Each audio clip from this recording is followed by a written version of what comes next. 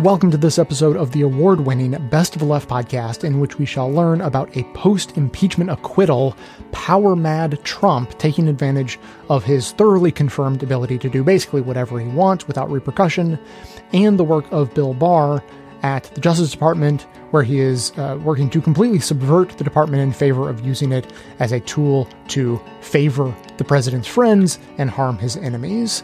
Clips today come from The Rachel Maddow Show, The Thom Hartmann Program, On the Media, The Bradcast, The Brian Lehrer Show, and Stay Tuned with Preet.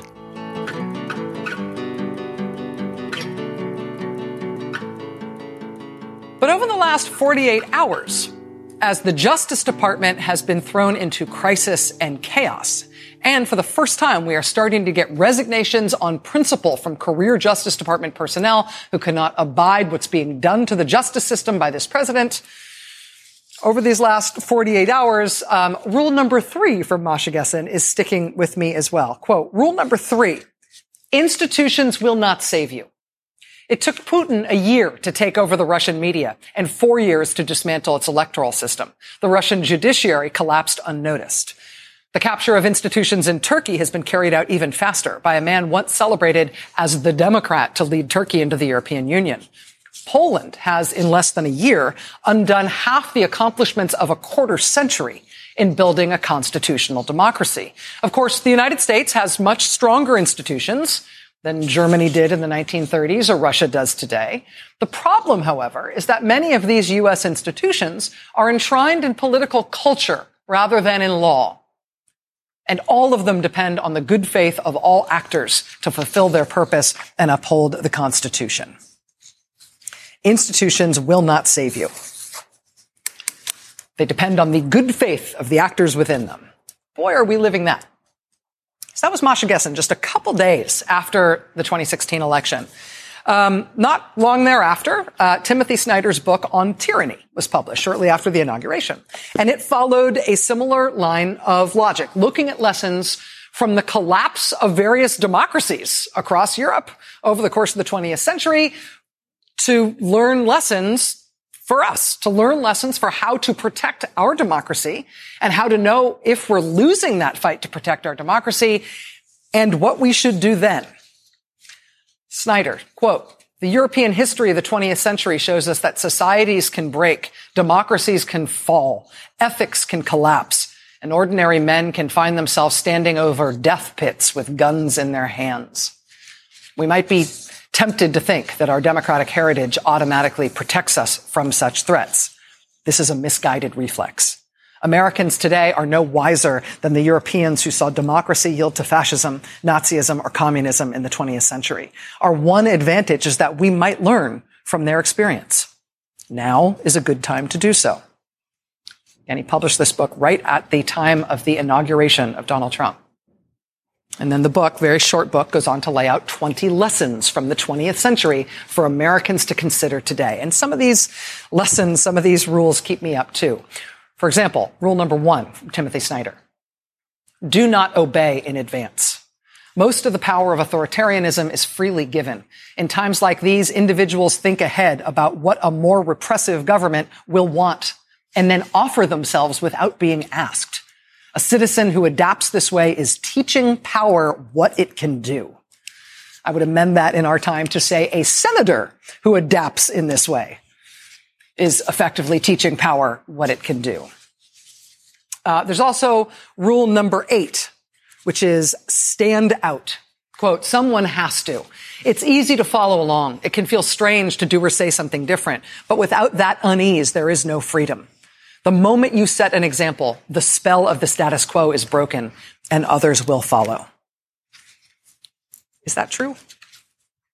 Here's the one that is sticking with me right now, given what is going on at the Justice Department and the sort of crisis that we have been thrown into in terms of the rule of law in this country over the past 48 hours. It's Snyder's rule number 2.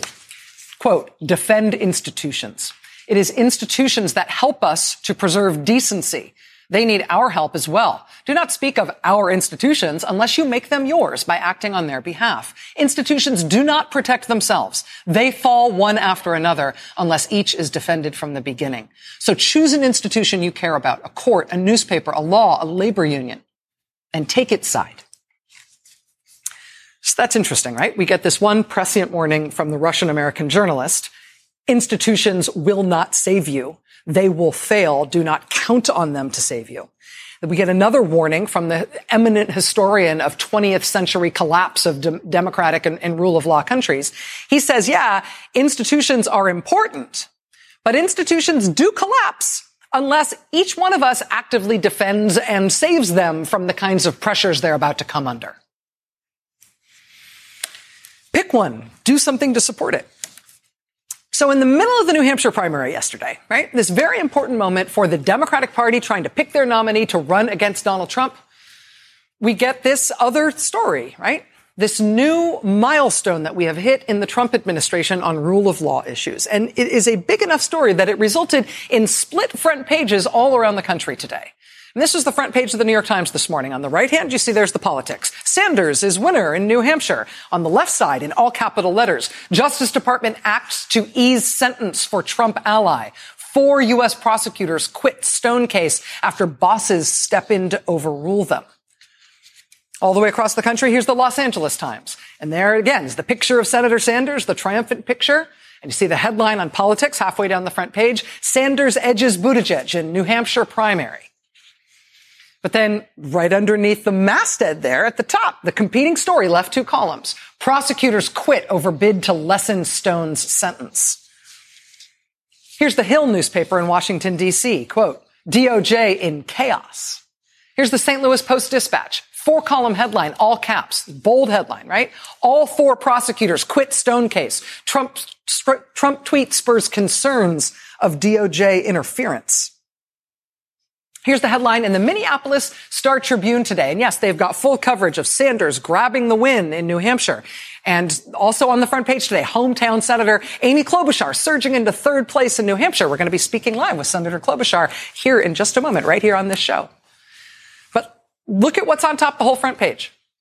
DOJ revolt over leniency for Trump pal. So we are here. Believe them when they say who they are, right? You know, we are at that moment that this president did in fact promise during the campaign, right?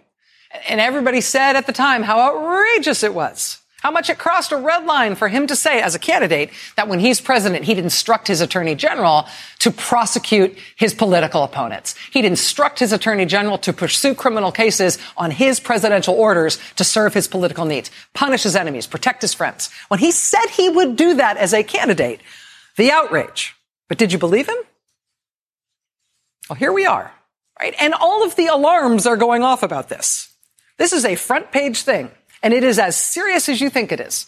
Here's a former senior Justice Department official who actually served well into the Trump administration. David Laufman was head of the counterintelligence division at the Justice Department, calling this a break glass in case of fire moment. Here's former Attorney General Eric Holder going right there as well. Quote, do not underestimate the danger of this situation. The political appointees in the DOJ are involving themselves in an inappropriate way in cases involving political allies of the president. In a statement last night, Attorney General Holder saying, quote, actions such as these put at risk the perceived and real neutral enforcement of our laws and ultimately endanger the fabric of our democracy. And equally stunning is, you know, as the Attorney General is intervening to take over these cases of interest to the president, both to help the president's friends and to target the president's perceived enemies, to target anything that poses a perceived threat to the president. Equally stunning, alongside what Bill Barr is doing, is the fact that the Justice Department is now starting to respond.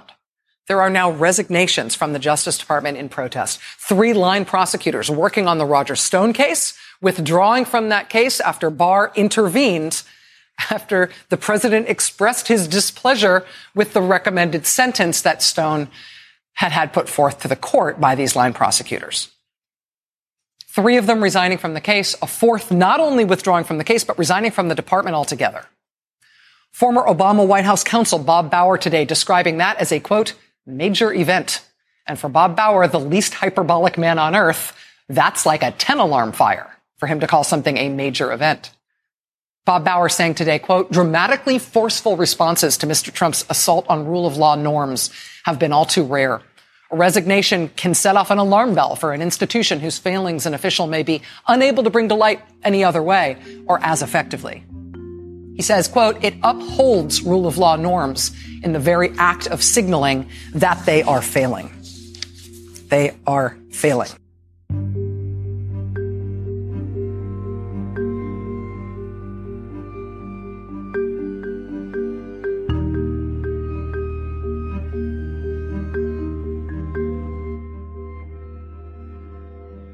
Donald Trump has officially ended one of the most important parts of the American experiment by demanding that an independent Department of Justice go easy on one of his buddies, specifically Roger Stone, one of the guys who's got the goods on him. Roger Stone could testify about things that would put Donald Trump in jail. Probably going all the way back to the 1980s when they first became good buddies. Back in 1780, John Adams, who was, moved on. Now this, keep in mind, this is 9 years before the United States was created as the country we know it. This is back right after the Revolutionary War when we were operating under the Articles of Confederation. John Adams, who ultimately became our second president, and Samuel Adams, whose bar in Massachusetts, and they're not related to each other, by the way, whose bar in Massachusetts was like the epicenter for the Boston Tea Party and for the organizing, in the wake of the Boston Massacre and and the shot heard around the world, all this stuff. Major revolutionaries. These two guys helped draft the Constitution for the Commonwealth of Massachusetts.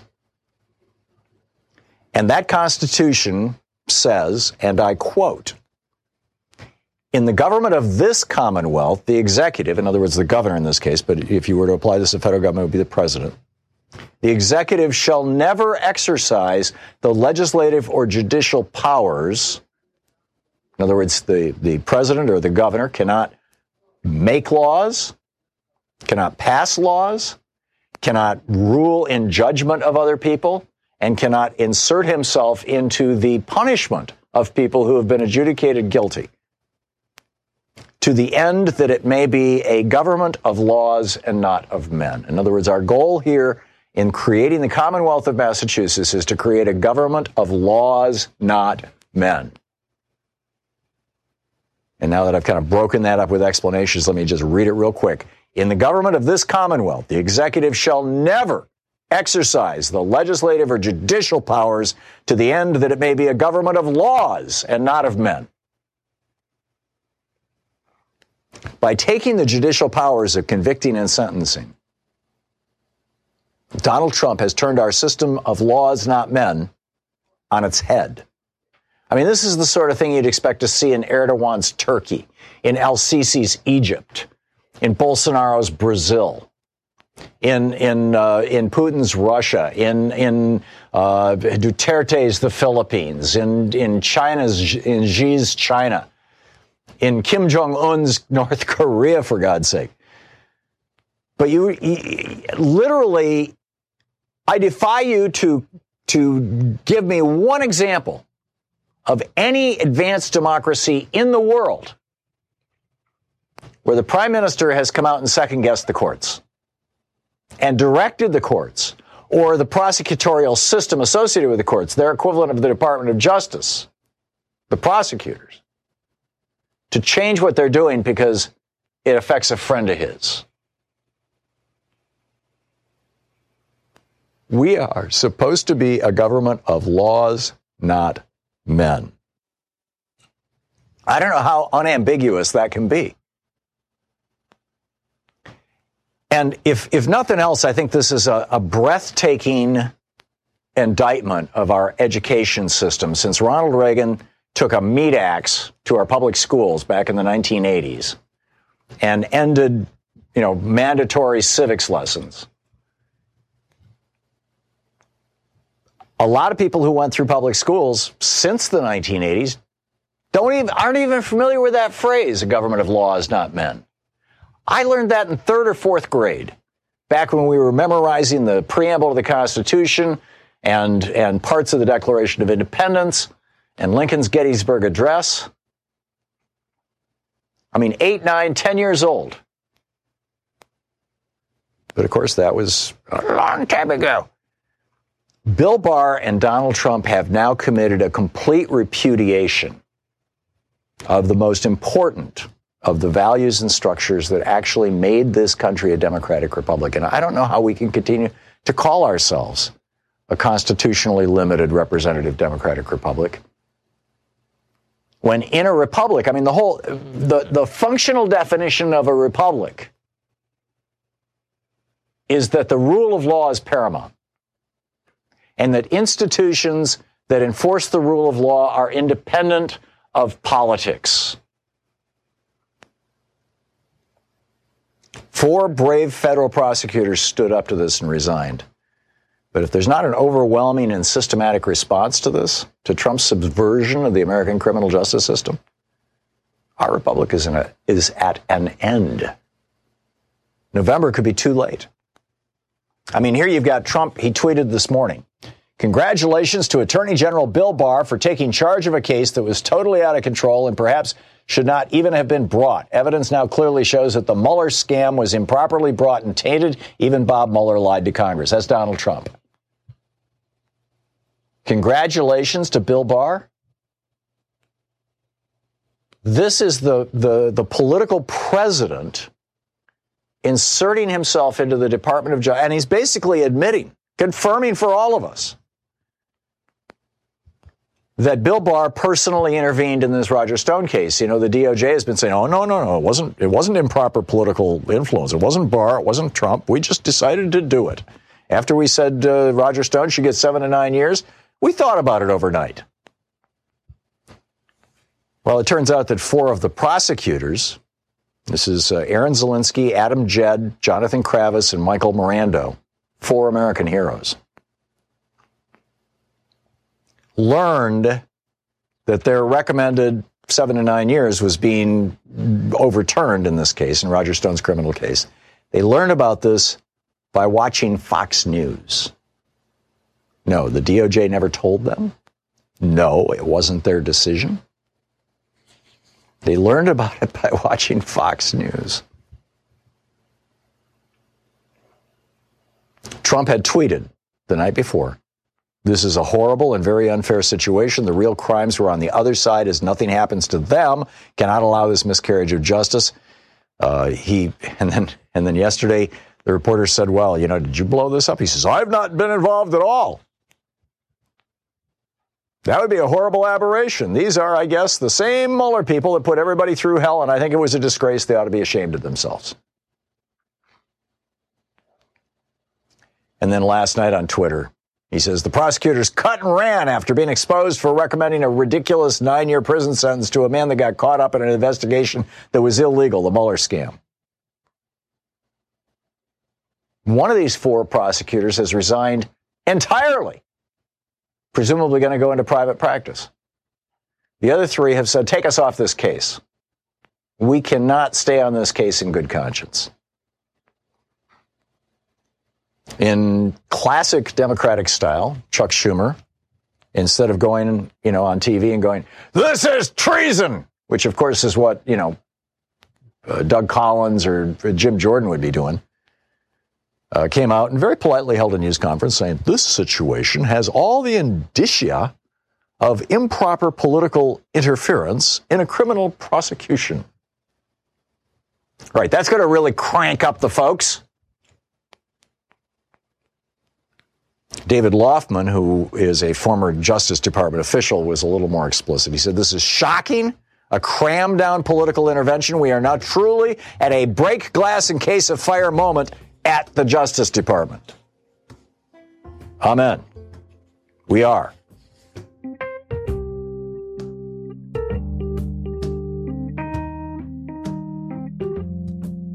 I'm just going to take a quick moment here to thank patrons. These are the patrons who have been going above and beyond, donating more than even their regular membership level. So huge thanks to Inar F., Michael V., William T., Brett R., Richard J., David H., Ricky P., Matthew M., Stuart N., and Ralph C. I have so many of these to get through, quite a backlog, but we're going to get through them. We're going to thank everyone. We absolutely could not do this without your support, so thanks so much for your continued support of the show. Now, for the rest of you, here's a bit of what you've been missing out on. In my most recent bonus episode, I had so much going on. Bonus clips going into detail on the Islamophobia in China and India, even deeper than we heard in the main show. We heard more about the domestic politics of giving Trump a win on trade deals. I talked about 2 documentaries I've watched recently about China. One just about their general history, going specifically into the Opium War, which I thought was really relevant to today. And then also one specifically focused on their one-child policy and the legacy of that. And I discussed some game theory that managed to find a rule better than the golden rule, if you can even believe it. And all of that was in just one bonus episode. So we could really use your help right now, since we opted to not take advertisements from those who wanted to track your data and cram crappy pre-recorded ads into the show. And we fell short on our end-of-year membership drive at the end of last year. So if you are interested in supporting our work and getting our bonus content like what I just described, it's available for $6 a month on Patreon. We have higher levels, like for those who I just thanked.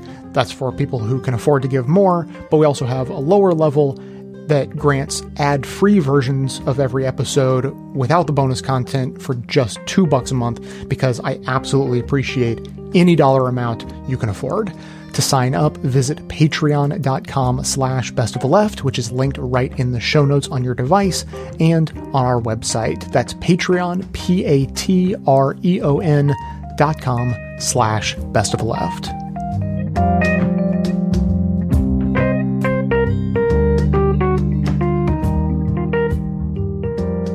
After this president was elected, we spoke to Masha Gessen, who was then writing for the New York Review of Books. Now she's at the New Yorker. And we asked her about her experience of Putin, about whom she's written literally volumes.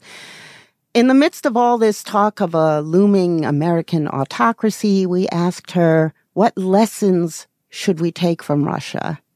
And I was skeptical at the time of one of those lessons. She said, your institutions will not save you.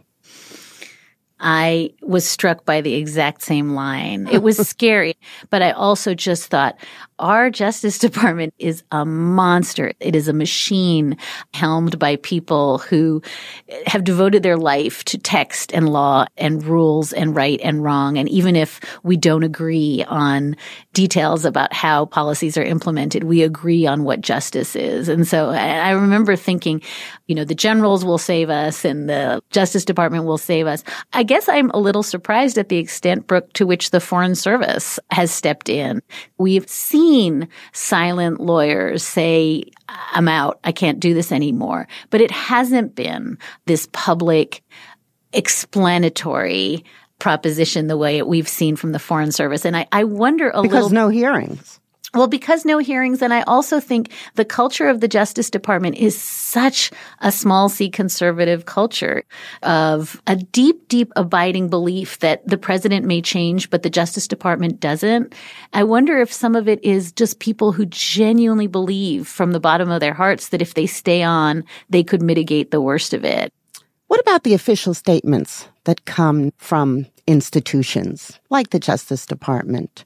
I have never seen an administration so steeped in lies. We get a lot of information from government institutions, departments. Can we trust them at all anymore? I've been doing this long enough to remember covering the Justice Department during the era of the torture memos and Guantanamo. Mm-hmm. And even then, we could disagree on the merits of, the CIA torture program, but the claims that black is white and up is down and right is wrong and deep state have really, really changed everything.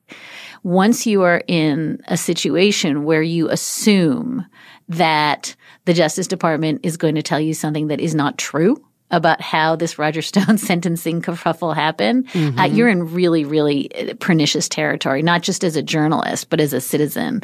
The thing that scares me almost more than anything is that I think we're starting to see a narrative that is being paved with President Trump's threats to the sentencing judge in this case, Amy Berman Jackson, claims about the prosecutors who walked off the case and how they're all steeped in corruption.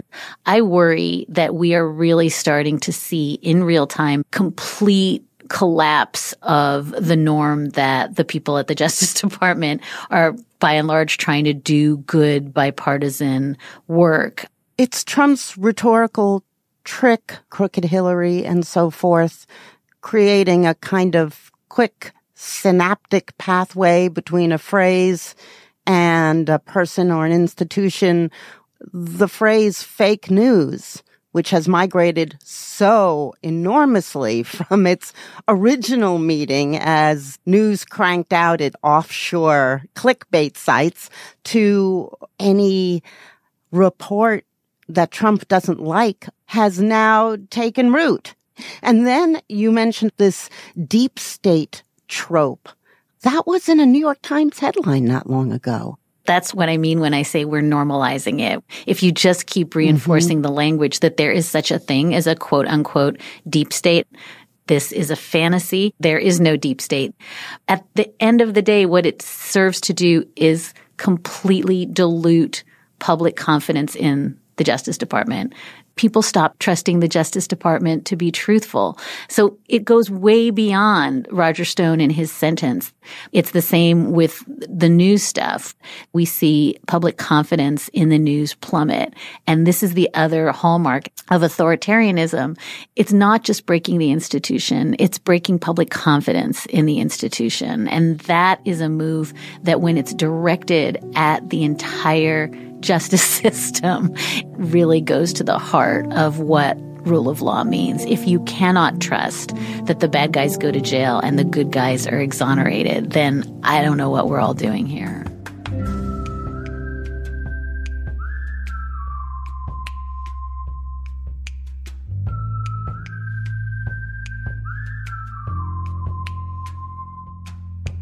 Former Deputy Attorney General under President George H.W. Bush.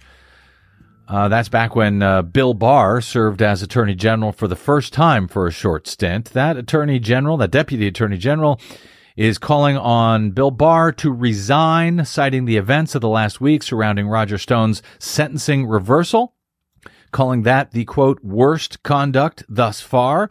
In a new op-ed in The Atlantic, Donald Ayer outlines the ways in which Barr has torn down reforms that were put in place at the Justice Department after the Nixon-era Watergate scandal. All of this is being just torn apart by Bill Barr. He writes about how Barr has handled the Stone and Michael Flynn cases, which Ayer, like many Trump critics, believes are attacks on Special Counsel Robert Mueller's Russia probe specifically. He writes, Ayers writes, bad as they are, these examples are more symptoms than causes of Barr's unfitness for office. The fundamental problem is that he does not believe in the central tenet of our system of government, that no person is above the law. In chilling terms, Barr's own words make clear his long-held belief in the need for a virtually autocratic executive who is not constrained by countervailing powers within our government under the constitutional system of checks and balances. Ayers went on to write, Bill Barr's America is not a place that anyone, including Trump voters, should want to go. It is a banana republic, where all are subject to the whims of a dictatorial president and his henchmen. To prevent that, we need a public uprising, he says, demanding that Bill Barr resign immediately or, failing that he be impeached. Now remember, Donald Ayer is not some lefty Democrat. He was appointed a U.S. attorney for the Eastern District of California by then President Ronald Reagan.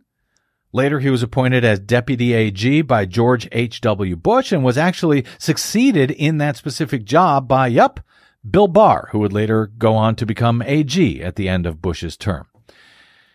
Here's Ayer on MSNBC on Monday. The problem here goes to a whole pattern of things that he's done since the beginning of his term, including the whitewashing of the Mueller report, including sort of categorically rejecting the critical finding of the Inspector General's report, including a whole series of OLC opinions that have been issued to support the stonewalling of Congress and a variety of other things with regard to a whole variety of traditional checks and balances. The things that he has done, which are totally inappropriate, are not a mistake. They are a reflection of who he is and what he believes. And what he believes is un-American.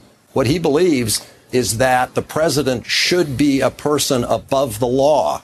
Americans don't believe that the president should be above the law, and that's the reason Bill Barr needs to go. That's the reason he needs to go. That was former Deputy Attorney General under former President George H.W. Bush, Donald Ayer. And remember, when he argued that even Trump voters should want Barr to go, describing what we have become as a banana republic where all are subject to the whims of a dictatorial president and his henchmen. To prevent that, we need a public uprising demanding that Bill Barr resign immediately, or failing that, be impeached, he wrote. But he is hardly the only one calling for such action right now. More than 2,000 former Justice Department officials who served in Republican as well as Democratic administrations have now signed a statement that was posted on Sunday calling on Bill Barr to resign.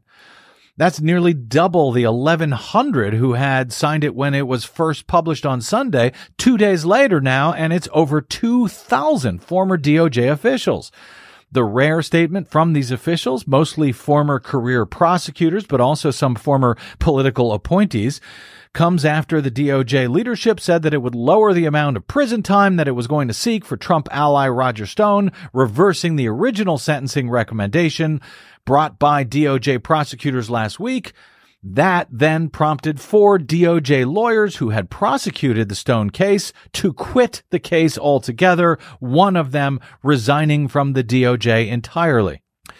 It is unheard of for the department's top leaders to overrule line prosecutors who are following established policies in order to give preferential treatment to a close associate of the president, as Attorney General Barr did in the Stone case, reads this letter from, again, more than 2,000 former DOJ officials.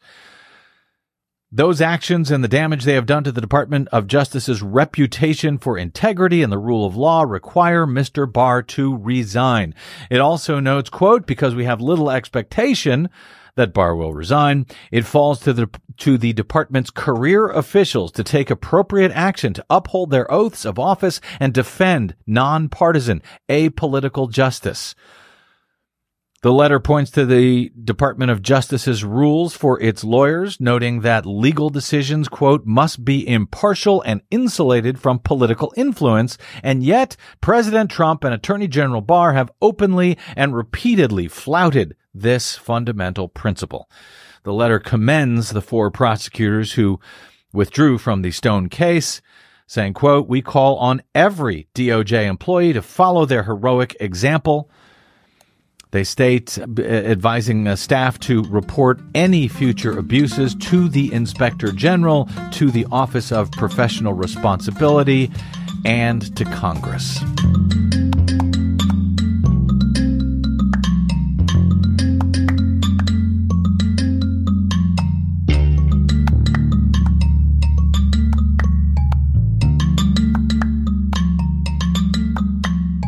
Can we pull back from all the details for a minute? It's so easy to get lost in them, and this one thing or another that might be intriguing or that might outrage people on one side or another of politics. What do you think is really at stake here?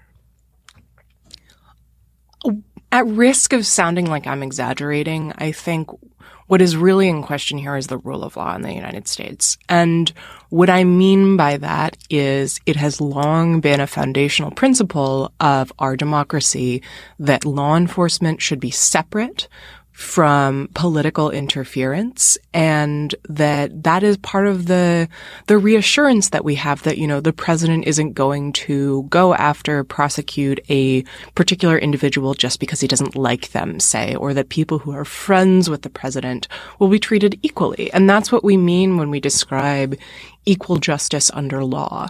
What I think we see in Trump's approach to the Justice Department, which largely Barr has assisted in making reality, is a vision of the presidency that, as my colleague Benjamin Wittes would say, is about advantaging friends and disadvantaging enemies. It's a vision of law that is all about the will of the person in power, in this case Trump. And that's really antithetical to what we would have previously understood as really the underlying structure of democracy and the rule of law. There are many Republicans saying President Obama criticized judges. He criticized a Supreme Court decision in his State of the Union address one year, and that was not the only example. So if there's a consistent standard here, did both Trump and Obama violate it, in your opinion, if to different degrees? I think it's important to draw a distinction between criticizing the Supreme Court versus attacking an individual judge by name, which is what Trump did in that case, in the Stone case. That said, it's absolutely true that sometimes these lines are fuzzy. A lot of what governs the behavior of the president, as we've all learned over the last couple of years, is norms, is how we think the president should behave rather than any hard and fast rule. And what that means is that sometimes presidents step over the line. So what I would say is that if a person believes that, for example, it was stepping over the line for President Obama to criticize the Supreme Court for Citizens United in his State of the Union, that may be the case, but naming a particular judge is way, way farther over that line. And it's also the case that that's one example of Obama behaving in that way versus President Trump, who has just repeatedly engaged in these campaigns against the independent judiciary. Almost every time that a ruling comes down against him, he's criticized the lower courts extensively for the travel ban, for rulings against the wall he wants to build on the southern border. And so, while there may have been conduct by previous presidents that kind of straddles the line, maybe steps over it, President Trump is way, way on the other side of that line.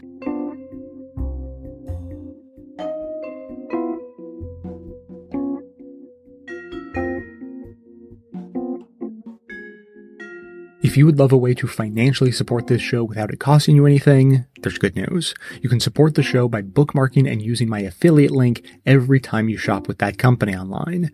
Basically the one company online. Lots of evil tendencies, owned by the richest dude in the world, that one. Chances are you shop there at least now and then, maybe even a lot. Perhaps you make a lot of business-related purchases, I know some of you do. Or maybe you have a standard selection of home goods you get delivered regularly. In any case, you might have some mixed feelings about it, and you'd be right to, but if you do end up using the site, at least you can help siphon off some of that corporate blood money to help support the production of this show. Your shopping experience will be identical to usual, and it won't cost you a dime more. You can get the affiliate link from the show notes on the device you're using to listen right now, or you can find it on the sidebar of the homepage at bestofleft.com. You can bookmark the link so you can set it and forget it while continuing to support us into the future. It helps more than you think, I promise it does, and the more who join in, the more it helps. So thanks for taking the time.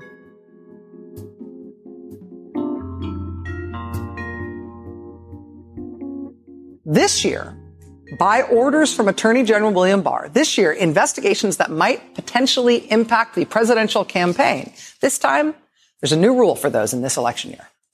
This time, explicitly, any such investigation has to be personally approved in writing by Attorney General William Barr. He and he alone will make the decision as to whether or not the Justice Department will engage in investigations that could impact presidential campaigns and candidates in this re-election year for President Trump. So, oh, good. I mean, there's been general rules about these things in the past, but any investigation affecting a presidential campaign has to be cleared through Bill Barr personally.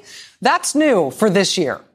That's the way we're all supposed to be assured that all of these things will be handled fairly and squarely and not at all in a way that's designed to serve President Trump's personal and political interests. Since Attorney General William Barr changed that guidance to the Justice Department about election year investigations, that was the first week in February where he made that announcement. Just since then, we're only in mid-February now, we've learned a whole lot about how he's been conducting himself at the helm of the Justice Department and how much we should trust him to make sure Justice Department decisions are handled in a way that's independent of the president's personal interests. I mean, just in the past couple of weeks, we have learned that Attorney General William Barr personally intervened in the criminal case involving this man after he was convicted by a jury on 7 felony counts. Before Attorney General Barr intervened personally to wipe out the sentencing recommendation for Roger Stone, we'd never before known of any attorney general personally getting involved at the sentencing phase for a convicted felon to try to get the person off. But even though we had never heard of that before he did it with Roger Stone, we would soon thereafter learn that he'd done it before the Roger Stone case, too. We have since learned that Attorney General Barr has also apparently intervened to reverse the sentencing recommendation that had been filed by federal prosecutors in the Michael Flynn case several weeks earlier. We then learned that Barr not only intervened to override the prosecutors and ask for a lenient sentence for Flynn, he also brought in a whole set of lawyers chosen by him personally to review the whole Flynn case and apparently sort of hijack it from the prosecutors who had been handling it from the get-go, who had already secured Flynn's guilty plea.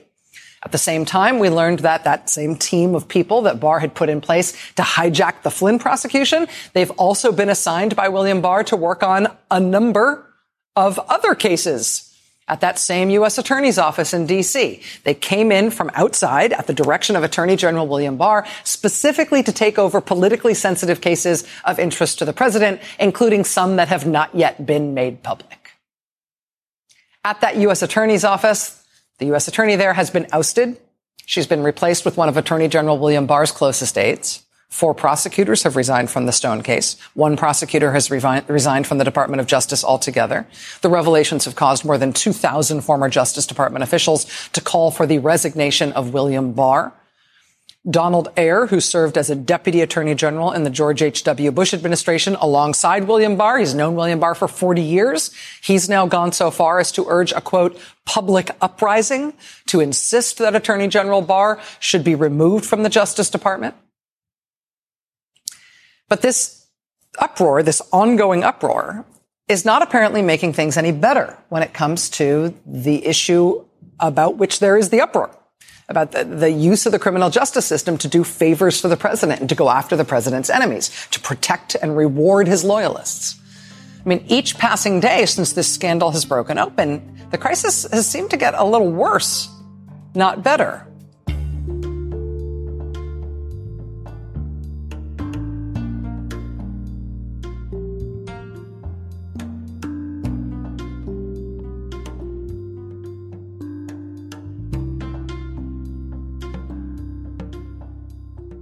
Just when you think you can rest one afternoon, there's pardon after pardon. The 3 most, I guess, conspicuous and famous pardons: Bernard Kerik, the former police commissioner in New York City, who had been the nominee to be the head of DHS, the Department of Homeland Security. That went south. That was prosecuted by my office. He pled guilty and was sentenced while I was the U.S. attorney, although my predecessor, Mike Garcia, is the one who oversaw the charging against him. Michael Milken, one of the most famous insider trading cases of all time from 1990. And then Mr. Rod Blagojevich, the colorful former governor of Illinois, Democrat, who was prosecuted by my friend and former colleague, Patrick Fitzgerald, whom the president referred to as Fitzpatrick. On television yesterday, bunch of pardons. Let me read one of the questions from listeners and we can respond. This is from Ian M. Hill, who asks, what's the justification for any president to commute sentences or apply a complete pardon? Even if she were a former lawyer, how could they know better than the original judge, especially if the defendant pleaded guilty? #AskPreet. What do you make of all this, Anne? Yeah, I mean, it's a great question, and it's worth talking about clemencies and pardons just big picture for a minute, which is that it's a presidential power. It's a constitutional power in Article 2 of the Constitution. And the idea was always that there be this sort of avenue for mercy or fairness, that if the president felt that it was inappropriate, that somehow the sentence was too long, or if someone had, for example, gone to prison, served their time, come out, done good deeds, and really taken responsibility, to sort of wash it away, to let them get on with their life. It's not used a ton. Obama used it frequently when it related to drug incarceration, people who had been given long sentences for drug crimes and for a variety of other sort of nonviolent offenses. But what is really unique, and what I want to just sort of stop on with Trump, is not that the president doesn't have the power to do this. He absolutely does. It's the way he's using it that I think is so deeply troubling. I mean, these are all folks who are either political corruption or, I consider both Rod, I can never say his last name, Blagojevich. Rod Blagojevich and Bernie Kerik. They're both political corruption cases, in my view. And, there are, and Milken, of course, is famous for junk bonds and really being at sort of like the height of corporate greed. They're all sort of individuals who are people who had an enormous amount of opportunity. They're white collar criminals. To me, it is stunning that the president really chooses to spend his clemency power and his commutation power on these folks. I mean, what does it say to you, Preet? I mean, what I was stunned by was not that the president would want to pardon or commute these people, but that he's so brazen and basically saying, I'm just going to do the white collar defendants. I'm not going to do. Well, he does from time to time the others, but he understands the power of the press release. He understands the power of news. And so he knows when he pardons people who were involved in sensational cases that were a big deal, that is what's going to grab attention and drive the narrative. So he knows exactly what he's doing. Even if there's some people from time to time who don't fall into this narrow category that you're talking about. Going back to the person's question, what's the justification? He doesn't need to have one because the Constitution says you have this power and this right. But like with anything else, if you want to have a system that's fair and perceived as fair, a system of protocols develops over time. Sometime after the Constitution was drafted in more recent history, there was set up in the Department of Justice the Office of the Pardon Attorney. And even though the president has absolute authority to do whatever the hell he wants with respect to pardons and commutations, there was a process that was set up so it would look like it was fair and so that the most deserving commutation and pardon applications would make their way through the process and a recommendation would be made by the pardon attorney to the White House. And generally speaking, that was in consultation with the prior prosecutors, the judge, the defense lawyer, taking into account how the law may have changed and how maybe perceptions in society have changed about the heinousness of the crime, and also a whole list of criteria. Again, not mandatory, but a whole list of criteria, including level of remorse of the person who committed the crime, whether the fact of the conviction has held that person back in material ways, what kind of an exemplary life they've lived since that time, so that it's not only people who are famous, it's not only people who have famous lawyers, not only people who know Kim Kardashian, but there's a system through which, in some fair and appropriate and balanced and legitimate way that's done with integrity, a president can make good and wise choices as to how to exercise this completely unfettered power of his. And the fact that he bypasses all of that is a problem. Yeah, I think that's an excellent point, which is that usually there is a process that's followed. And again, the president doesn't have to, but traditionally presidents have followed them. And with this, the president, the reporting was that the president basically said he followed, quote, recommendations in making his decisions, but it's not clear that he relied on what would be the normal Justice Department vetting process. And it is a really important thing for people to believe that there's a fair and transparent process for when these things take place. I'll tell you one other thing that's a little unusual is that we've seen in the past, I mean, Obama set up this whole process where people had to apply and there were certain conditions that they had to meet. And the pardon attorneys had to sort of go through everybody who was in federal prison and the applications to see who was eligible. This is the exact opposite of that. And this type of pardon is much more akin to what we've seen presidents do on their way out of office, right? And to sort of see you remember President Clinton and Mark Rich, which was sort of 11th hour as he was walking out the door. That was a heinous, we should just mention. It was a terrible pardon. Yeah, so it's not just that this president, I think, abuses the power, although he has the power.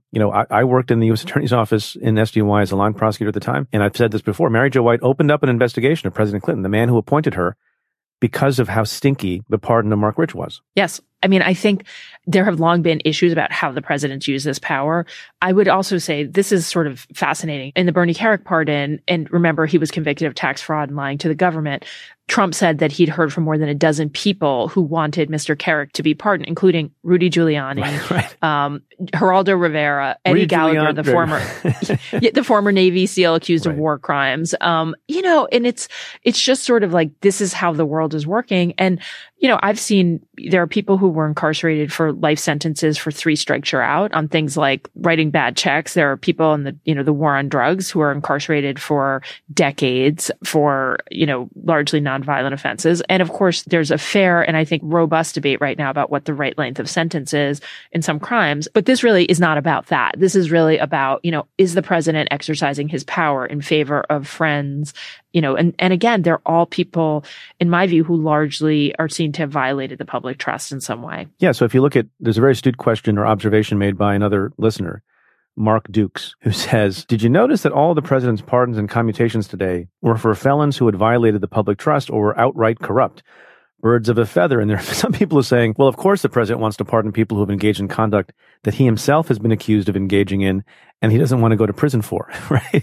So somebody I think said on Twitter, it's kind of like anticipatory projection. Well, it definitely also does.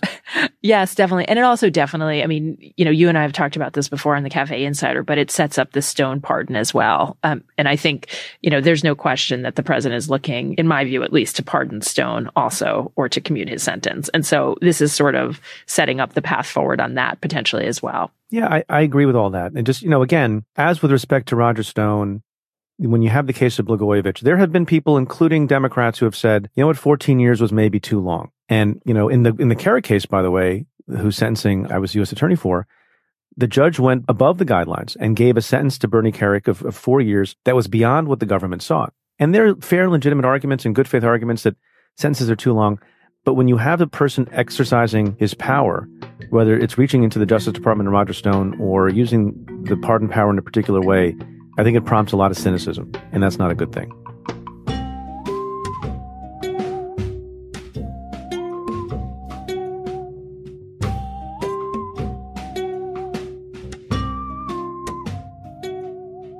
Milton Mayer had he was a reporter for, as I recall, the Chicago Sun, one of the big Chicago newspapers, and after the war, and he was Jewish too. He had a perspective on this. I mean, all Americans had a perspective on it, but after the Holocaust, and after the war, he went to his editor and he said, I'd like to go to Germany. Spend a year there. Get to know average Germans who didn't become Nazis, who didn't get drafted as Herr Mueller had, or join, the Hitler Youth as von Heyer had, who just got, the world just changed around them, and write a book about it. And he did. And he spent that time in Germany. I'm not sure it was a whole entire year, but there were 10 average Germans. There was a baker, there was a bricklayer, there was a professor, and he stayed with these guys. He got to know them really, really well. And he wrote their stories in this book. They thought they were free. And I want to just share some small pieces from this book with you, because I think it's instructive. Milton Mayer is passed on now, long ago, but his book is still in print. He says, now I see a little better how Nazism overcame Germany. Not by attack from without or by subversion from within, but with a whoop and a holler. It was what Germans wanted, or under pressure of combined reality and illusions, came to want. They wanted it, they got it, they liked it. I came home a little bit afraid for my country, afraid of what we might want and get and like under combined pressure of reality and illusion. I felt and feel that it was not German man that I met, but man. He happened to be in German under certain conditions. He might be here under certain conditions. He might, under certain conditions, be me. If I and my countrymen ever succumbed to that concatenation of conditions. No constitution, no laws, no police, and certainly no army would be able to protect us from harm. And then he tells the story. This is from his conversation with the college professor, who, again, never joined the Nazis. He said, what happened here was the gradual habituation of the people, little by little, to being governed by surprise, to receiving decisions deliberated in secret, to believing that the situation was so complicated that the government had to act on information that people couldn't understand, or so dangerous that even if the people could understand it, it couldn't be released because of national security. This separation of government from people, this widening of the gap, took place so gradually and so insensibly, each step disguised, perhaps not even intentionally, as a temporary emergency measure or associated with true patriotic allegiance or with real social purposes. And all the crises and reforms, and many were real reforms, so occupied the people that they did not see the slow motion underneath of the whole process of government growing remoter and remoter. And then he gets to the point of all this, which is that everything still looks the same.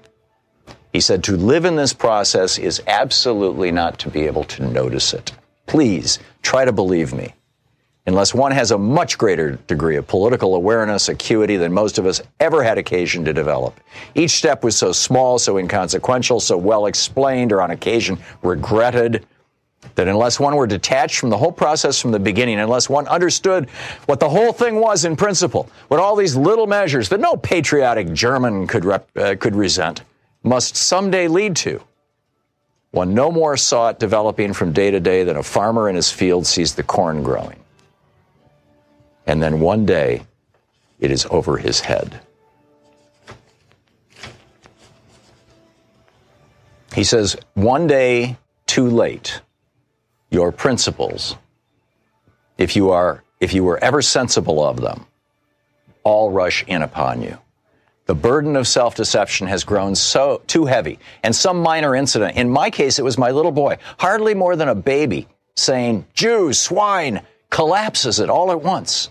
And you see that everything has changed and completely changed under your nose. The world you live in, your nation, your people, is not the world you thought you were in at all.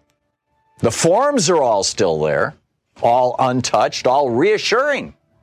The houses, the shops, the jobs, the meal times, the visits, the concerts, the cinema, the holidays. But the spirit, which you never noticed because you made the lifelong mistake of identifying it with the forms, is changed.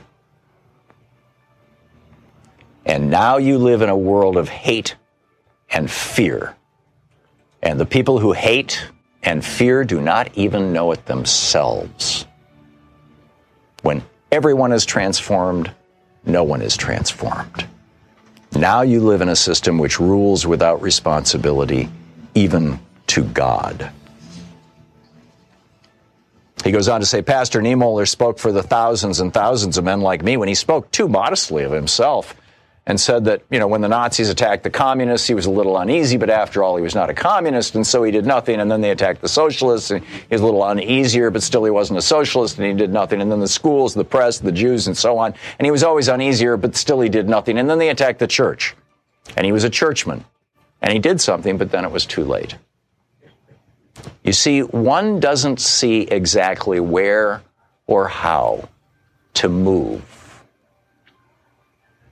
And this is the question that Rachel Maddow kept asking last night, and she never got an answer or gave an answer to the best of my knowledge, which is, what do we do? Back to the professor, the German professor in 1950. Believe me, this is true. Each act, each occasion is worse than the last, but only a little worse. You wait for the next and the next. You wait for the one great shocking occasion, thinking that all the others, when such a shock comes, will join with you in resisting somehow. You don't want to act or even to talk alone. You don't want to go out of your way to make trouble. Why not? Well, you're not in the habit of doing it. And it's not just fear of standing alone that restrains you. It is genuine uncertainty He says uncertainty is a very important factor, and instead of decreasing as time goes on, uncertainty grows. Outside in the streets, in the general community, everyone seems happy. One hears no protest and certainly sees none. You know, in France or Italy, there's slogans against the government painted on walls and fences. In Germany, though, outside the great cities, there's not even this. In the university community, my own community, you speak privately to your colleagues, some of whom certainly feel as you do, but what do they say? They say, it's not so bad. You're seeing things. You're being an alarmist. And you are an alarmist. You are saying that you know that this must lead to that, but you can't prove it. These are the beginnings, yes, but how do you know for sure when you don't know the end? And how do you know or even surmise the end? On the one hand, your enemies, the law, the regime, the party, they intimidate you. On the other, your colleagues poo-poo you as pessimistic or even neurotic. But that one great, shocking occasion, I talked about this yesterday, but that one great, shocking occasion, the college professor told Milton Mayer, and he wrote it, they thought they were free, when tens or hundreds of thousands will join you, never comes. That's the difficulty. If the last and worst act of the whole regime had come immediately after the first and the smallest, thousands, yes, millions would have been sufficiently shocked. Think kids in cages, by the way, as I'm reading this.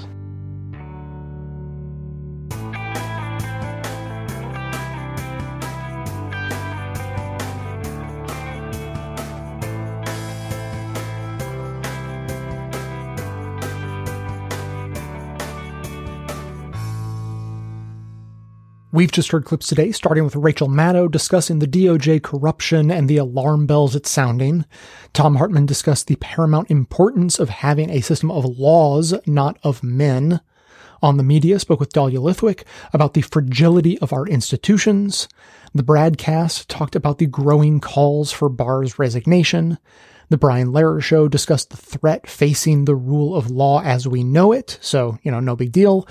Rachel Maddow highlighted that Barr is now in charge of deciding whether investigations of political candidates will go forward this election cycle, so we can all rest easy about that. Stay Tuned with Brett explained Trump's recent pardon spree, and finally we just heard Thom Hartmann doing one of his readings of They Thought They Were Free to help us remember how the slow descent into dictatorship works in reality. Members will be hearing more about how the stability of our institutions are supposed to be maintained and why they're under threat.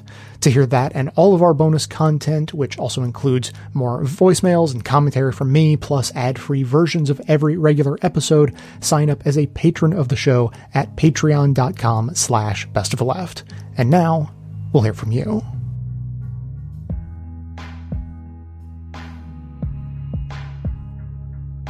Hi Jay, this is Enan calling from Orange County, California. I was calling in about episode 1337. I just had an anecdote that I thought was kind of funny or is eye-opening about it. This past Christmas, someone brought up for whatever reason, brought up the whole Israel-Palestine conflict, and my dad, who's a huge Trump supporter, MAGA person, who conversely is a big supporter because of our very deep Irish heritage, is a deep supporter of the IRA, the Irish Republican Army, which by most accounts is a terrorist organization. Some might say freedom fighters, but some might also say terrorist organization. I asked my dad, so if I came into your house, decided the way you were living was wrong, and told you that you have to live the way I told you to live, would that change your mind about violence? And he's like, yes, of course, I would defend myself and tell you to leave. Well, and I asked, why is it okay for some people in the world, let's say in Belfast or any part of Northern Ireland, to do that through force, but when someone does it in Gaza, it's bad? My dad didn't have any response, and I said, could it be because they're brown? He tried to say, no, that's racist, and I was like, well, you just said that. You just said that. You said that one life is different, and one way of life is different, one way of life is not different, or one is good, one is bad. If you have solidarity with one, you have solidarity with all. I'm not saying, he wasn't trying to say anything overtly racist, but I did catch him in that little trap. I'm not advocating, of course, for violence or anything like that. I want a peaceful solution. I'm just showing the hypocrisy of someone who believes that some people can use violence, some people can't. And it happens to be the thing that is different is the people's skin color and their religion. Yeah, that's all I wanted to know. Thanks a lot. See ya.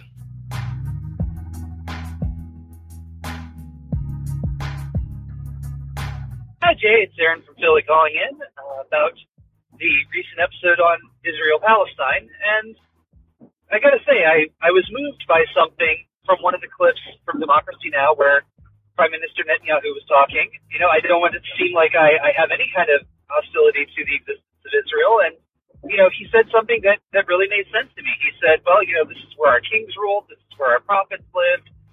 And, you know, if that kind of a historical claim, no matter how much time has passed, no matter what else has gone on in the region in between, if that is something we've decided we need to honor, you know, I respect that. But I just want to be sure that the United States is taking part in this process, isn't acting hypocritically, because obviously, you know, that's not something we want to be seen to be doing. So if we're going to honor historic claims, part of all this people was driven from the land, genocide was committed against them, they need a place to call home, their sovereignty will be respected, and so on, then I think the United States needs to be willing to say the same thing to all of the Native Americans that are still existing in this country and all the Native American governments that still exist here. I mean, after all, they're a persecuted people. They were driven from their land. Genocide was committed against them.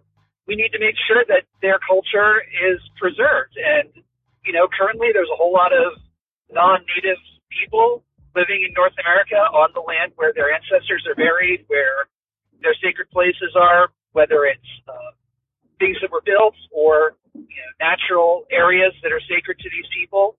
And so, you know, I'm not saying that all of the white people need to leave North America. I mean, that would be silly. We wouldn't force that on the Palestinians, and we wouldn't force that on white people in America. It's been 400 years. Stuff has happened. But I think the only possible thing that we can do, to be fair, is to disband the U.S. government, or at least, you know, turn it into a state without full sovereignty. They would still be able to manage affairs for the white people in this country, but really it would be up to the Native Americans to figure out what we were allowed to do with the land, the air, the water.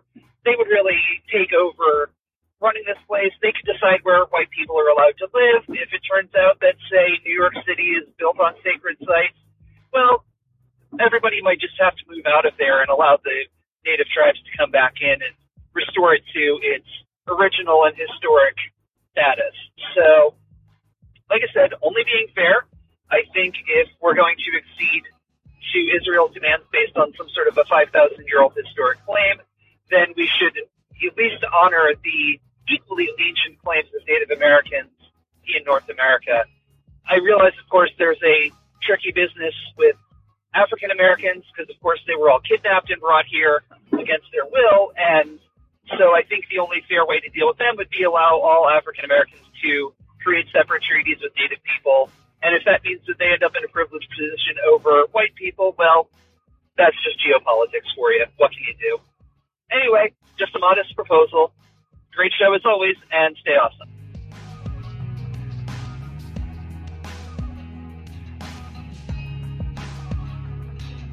Thanks for listening, everyone. Thanks to our production assistant, Joel McKean, who helps gather clips to make this show possible. Thanks to Amanda Hoffman for all of her work on our social media outlets and activism segments. And thanks to all those who called into the voicemail line. If you'd like to leave a comment or question of your own to be played on the show, you can simply record a message at 202-999-3991. So first of all, Eamon brought up the IRA and Israel. And when you want to talk about the IRA in America, there's really only one place to go, and that's Peter King. Peter King, otherwise known as, Peter King, not to be confused with the bigot Steve King. Peter King, also a bigot, but different. Thursday, the chairman of the House Homeland Security Committee, Republican Peter King, will open hearings on what he calls radicalization in the American Muslim community. He says that the threat of homegrown terrorism is on the rise, and American Muslims are not doing enough to stop it. Wow. It's not enough for U.S. Muslims to be law-abiding. To avoid congressional investigation, they have to be actively stopping terror plots. Oh my God, wait until they find out I've done nothing to stop the West Bank settlements. Are you saying every community must police its own? When we were going after the mafia, we looked at the Italian community, the Westies, the Irish community. In New York, like we were after the Russian mob. Right, but we don't drag every Italian in New York City before Congress to find out why they haven't yet broken up the Gambino family. But Peter King has long believed that Muslims should be held to a higher standard. The imam himself, who poses as a moderate, yet he was saying after 9/11 that the U.S. may have brought on the attack itself. He also refused to say whether Hamas is a terrorist organization. And as a result of that, I believe there should be a full investigation of the funding and of the imam himself. So it's really more than just people aren't helping. Peter King believes that people should be investigated by the government for failing to denounce terrorist organizations, even ones with mainly regional ambitions. Hey, I wonder if there's anyone else Peter King thinks we should investigate, who in the past has shown sympathies for these types of groups. Peter King in the past has had ties in Ireland to the IRA and Sinn Féin. The IRA! Dun, dun, dun. Wait, the individual retirement account people or the car bomb innocent bystanders political terror people? I'm being told both. He has a fine retirement plan, but also the association with terrorists. King, who a Northern Irish judge once called an obvious collaborator with the IRA, often spoke at events held by NORAID, a New York group accused of sending the IRA guns and money, and went on TV and said things like this. I will say tonight what I've said for the past 25 years, that the moral standing of the IRA is equal to that of the British Army. Wow.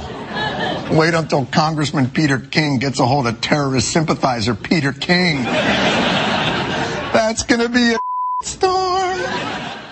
Okay, fine. But where does that leave him on the question of Israel? Maybe he's totally consistent and non-hypocritical in his beliefs about oppressed peoples fighting against larger governments. Well, I came across this headline, unsurprisingly. A prominent Irish-American congressman, Peter King, has been accused of, quote, highly inappropriate, unquote, lobbying in a bid to persuade Irish politicians to reject a proposed ban on imports from Israel's illegal settlements in Palestine.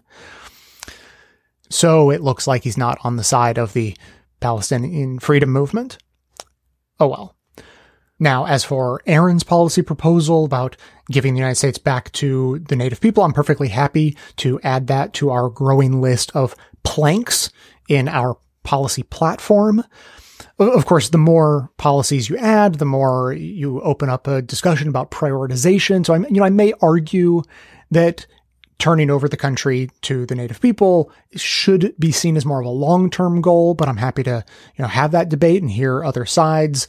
Whereas our healthcare proposal, I may argue, is a little bit more urgent. People need healthcare right now. People are dying for lack of sufficient healthcare coverage and treatment right here and now. And so our healthcare proposal of opening up the hunting of the rich in order to harvest their organs, and let's also say bank accounts, in order to provide the healthcare needs of the poor, that's a policy we may need to move on faster. But, that's what democracy is all about. Like, we can have these discussions and decide how and where to prioritize these sorts of things. And let me be clear, because I will not be put in a corner of being unreasonable or inflexible. I have always said that I am willing to negotiate. I know my starting point. I know that I want to hunt the rich and take their assets, both physical and monetary, in order to provide healthcare to the rest of us. But I am willing to negotiate. If you want to make some sort of counter proposal from that position, I'm going to be willing to move. But I do at least demand on the respect of appreciating where I'm coming from and meeting me where I am and negotiating in good faith from here. That's the kind of goodwill and acting in good faith that we hope will be reciprocated by the native people, and in the hope that they will, be generous in return. Perhaps give us generous reservation lands to live on, or even very generous long-term payment plan for the reparations we will inevitably owe. So I argue that having a healthy combination of knowing where you stand and acting in good faith and being willing to be flexible is exactly what politics in this country needs right now. And now finally, to wrap up, I just have a little bit more about one of today's major topic themes, Bill Barr. This was going around on Twitter, but I found the original. I made sure it was real. It's not just a mock-up. In 1991, there was an op-ed piece written about Bill Barr in a local newspaper by someone who knew him in school. And it's just a great little summary with some takeaways of what Bill Barr was like, starting as far back as junior high up through college. So the title of the article is What William Barr Isn't Telling His Questioners. And this is when he was being questioned by the Senate to be Attorney General way back under George H.W. Bush. Takeaways from this article include that the author knew Barr from junior high through college. Barr was a bully, specifically of the author, because the author had peace and, racial equality pins that he would wear, and that drove Barr crazy. Barr made a career of hunting commies, the article writer says. Barr picketed the junior carnival because proceeds were going to the NAACP.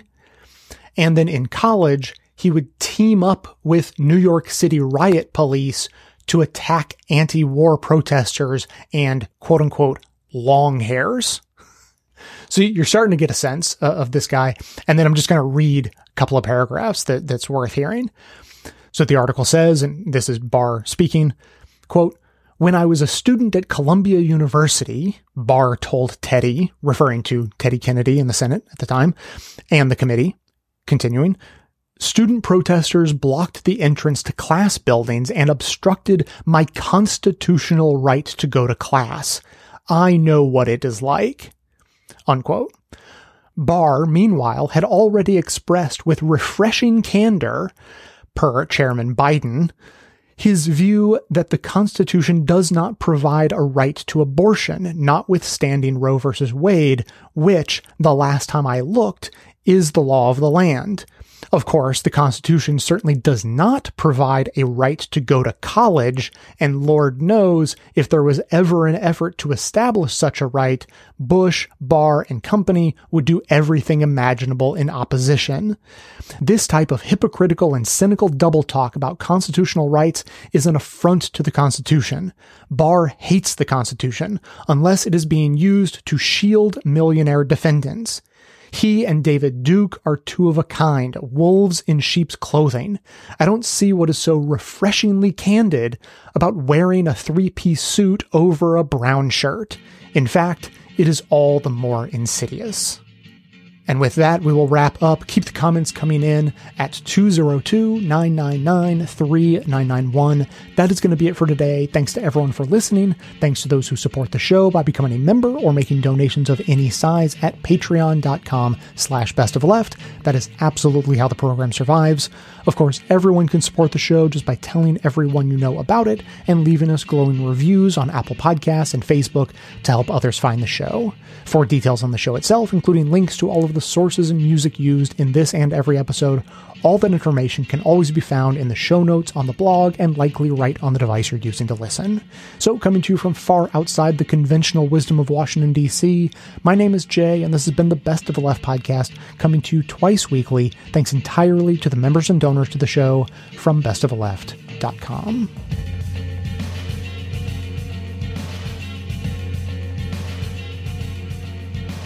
And now, of course, to wrap up, we have everyone's favorite news by Limerick. Today, at Limericking on Twitter, writes about Bernie Sanders' victory in Nevada. A Jew with a socialist stance was able to win and advance. The very big-brained Chris Matthews explained, just like the Nazis in France. It is pretty much over unless that changes. I was reading last night, Brian, I know you're a history guy too. I'm reading last night about the fall of France in the summer of 1940. And the general, Renault, calls up Churchill and says, it's over. And Churchill said, how can it be? You got the greatest army in Europe. How can it be over? He said, it's over. So I had that suppressed feeling. I can't be as wild as Carville, but he is damn smart. And I think he's damn right on this one.